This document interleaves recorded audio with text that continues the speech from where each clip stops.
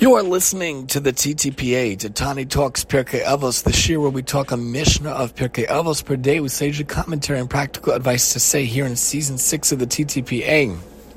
With the wonderful commentary of the Mishnah elucidated, we're going to take our spring hiatus, God willing, in a couple of weeks. When we come to Passover, we're going to take our spring recess, our Passover break, and then God willing, we'll finish up hopefully before the end of the school year, and then God willing, next year, we'll hopefully have a different commentary to hopefully go about Season 7, God willing, if God permits. Let's start. Chapter 5, Perek Hey, Mishnah Aleph, Paragraph Aleph. We always start with the introductory phrase, Kol Yisrael Yeshem Chelik L'Olam Haba, Shemar V'Amech, Kulam Tzadikim L'Olam Yirshu Aretz Netzer Mat'ai Masi Yadai L'Hispa Er.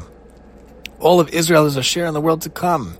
As it is said, and your people are all righteous, they shall inherit the land forever. They are the branch of my planting, my handiwork in which to take pride. We all have the ability to inherit the land. We have to do what we can in our land to make sure that we actually do inherit it in our own life. B'asara mamoros nivra ha'olam.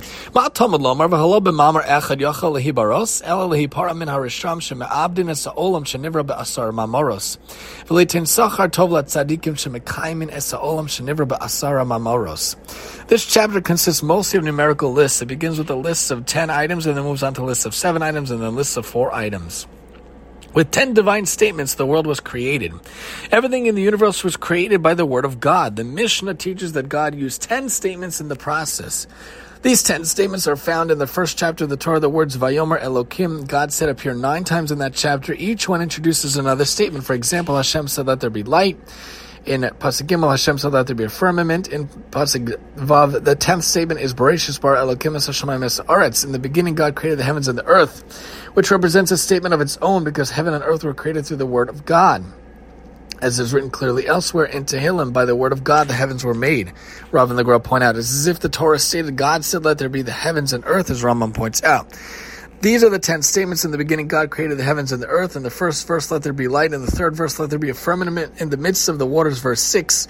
Let the waters be gathered into one area, verse 9. Let the earth sprout vegetation, verse 11.